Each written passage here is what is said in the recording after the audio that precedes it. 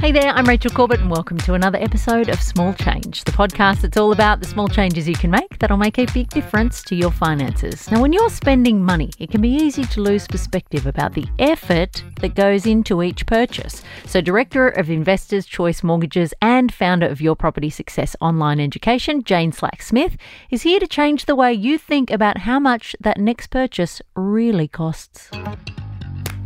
How much is that doggy in the window? What if the pet shop owner turned around and said, "Oh, you can have Poppy here for 20 hours. What, I hear you say? Well, it's just another way at looking at how much things cost and a direct relationship to you in so much as how much of your paid work hours it will take for you to have what you want. Let's face it, there are so many things that we all want, and often we just give in to temptation. We whip out the credit card or grab the cash and get that new shirt, record, or even iPhone just because you can. For many people, they claw their way to their next paycheck, scrimping and eating lentils every night for that final week. Just like old Mother Hubbard, the cupboard is bare.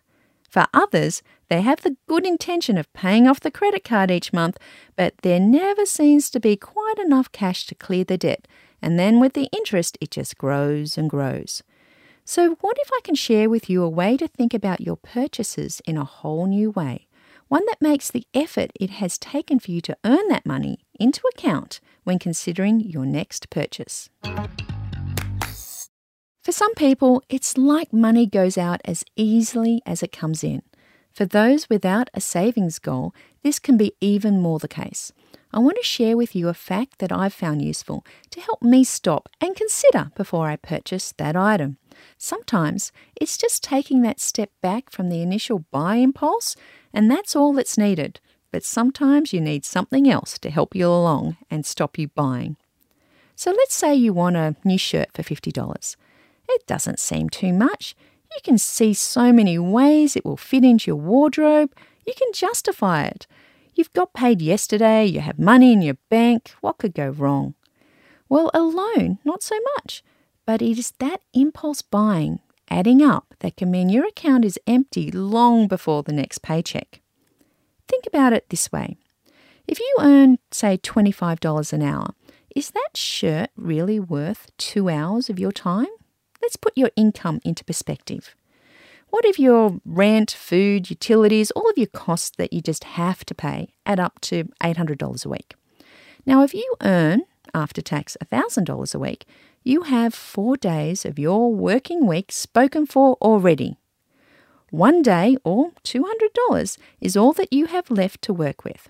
So if 2 of the 8 earning hours that you have left over goes into that new shirt, you only have 6 earning hours for all the other things you want. So if you're saving for holidays, maybe it's 2 hours goes towards your holiday account. And on the weekend, you like to go out with your friends, there's another 4 hours on entertainment. Oh, and don't forget you need to get your best friend a birthday present, there's another 2 hours. Or there's that nice tie or scarf that you just have to add to the shirt, there's an hour.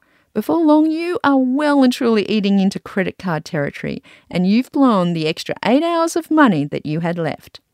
So, ask yourself this. Next time you look at that I have to have it item, just wonder, is it worth 2 hours of your time?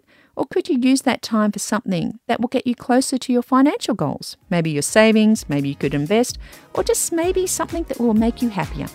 Is that skirt really worth 3 hours of your time? Not one it's going to get worn once and then get forgotten about, is it? Food for thought. Now, if you've got a question for any of our experts, or if you've got a great money-saving tip, then we would love you to share it with us at smallchange@novapodcast.com.au, and I will see you on Friday for another episode.